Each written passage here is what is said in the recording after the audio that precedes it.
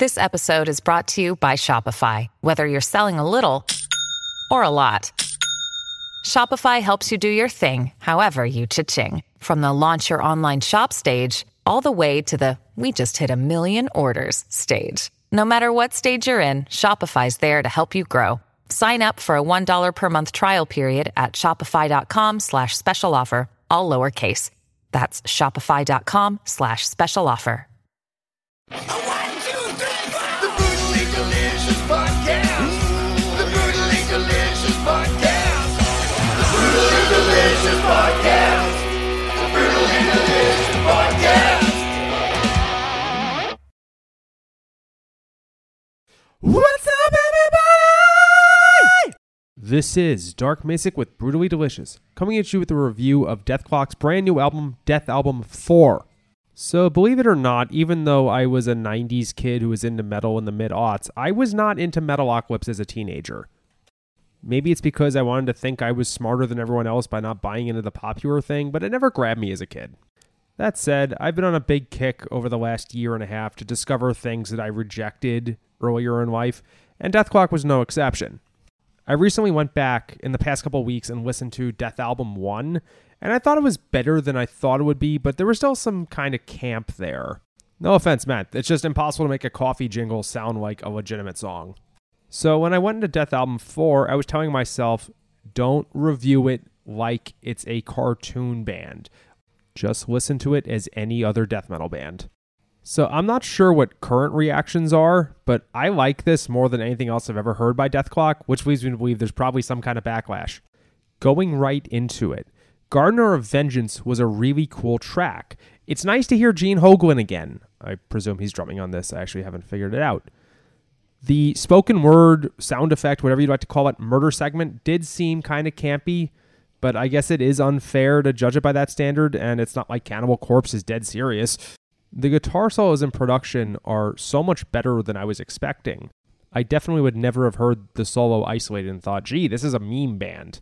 And appropriately, because Swissgar is clearly based off of Jeff Loomis, production reminds me of old Nevermore. The music style is fairly different, but the production is pretty damn close to like This Godless Endeavor.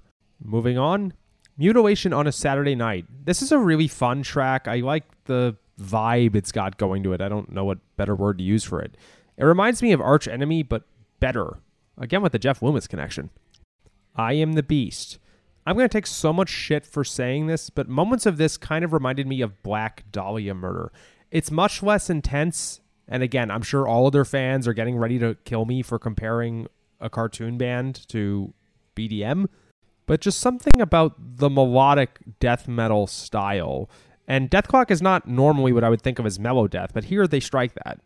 Okay, Wikipedia lists them as melodic death metal first and foremost, so I guess I'm nuts. Guys, for real, I've seen Black Dahlia Murder 4 times, 3 times with Trevor. It's not a disrespectful comparison, I promise. I normally start these reviews off by trying to compare them to other bands. At this point, I think DETHKLOK is well established enough. I mean, Dethalbum 2, I think, is the best-selling death metal album of all time, if I'm not mistaken. But if you are unfamiliar, I would say that the last 2 bands I named are probably the best approximation. Arch Enemy meets Black Dahlia Murder. Heaviness roughly halfway in between the two, maybe closer to Arch Enemy. Basically a blending of what I would say is Black Dahlia Murder's cleverness with Arch Enemy's accessibility. Moving on to some more songs. Horse of Fire. There's a really nice chorus here with some cool melody. My main takeaway from this song was, if you'd showed this to me in isolation, I would never have guessed that this had anything to do with comedy. Last but not least, Satellite Bleeding.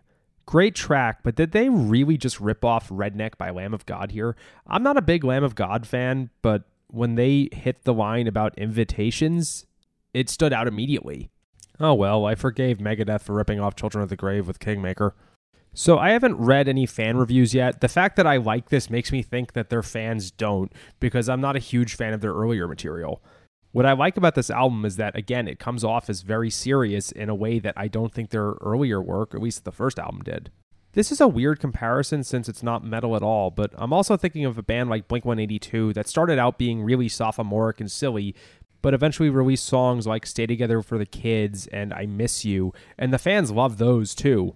Maybe this was just a really good evolution. After all, we're not in our 20s forever, as I found out last year. I guess I gotta go back and watch Metalocalypse now, because if it builds up to this, it can't be that bad, right? Rock on. Ever wonder what a punch from Elton John feels like? Or how you'd cope with having turned down the chance to be in Nirvana? Or what signal Keith Richards gives when he wants you to get the hell out of his hotel room? Fans of Too Much Effing Perspective don't have to wonder, because they've heard these exact stories and a jillion others on our podcast. I'm Alex Hoffman, former tour manager for Radiohead. And I'm musician and comedy writer Alan Keller. On the TMEP show, we get guests like Nancy Wilson from Heart, Jeremiah Freites from the Lumineers, and Modern Family's Julie Bowen to tell us things they may have only shared with their therapist, clergy, or a TMZ stringer. So join us on Too Much Effing Perspective. That's EFFING Perspective. The only podcast you crank up to 11.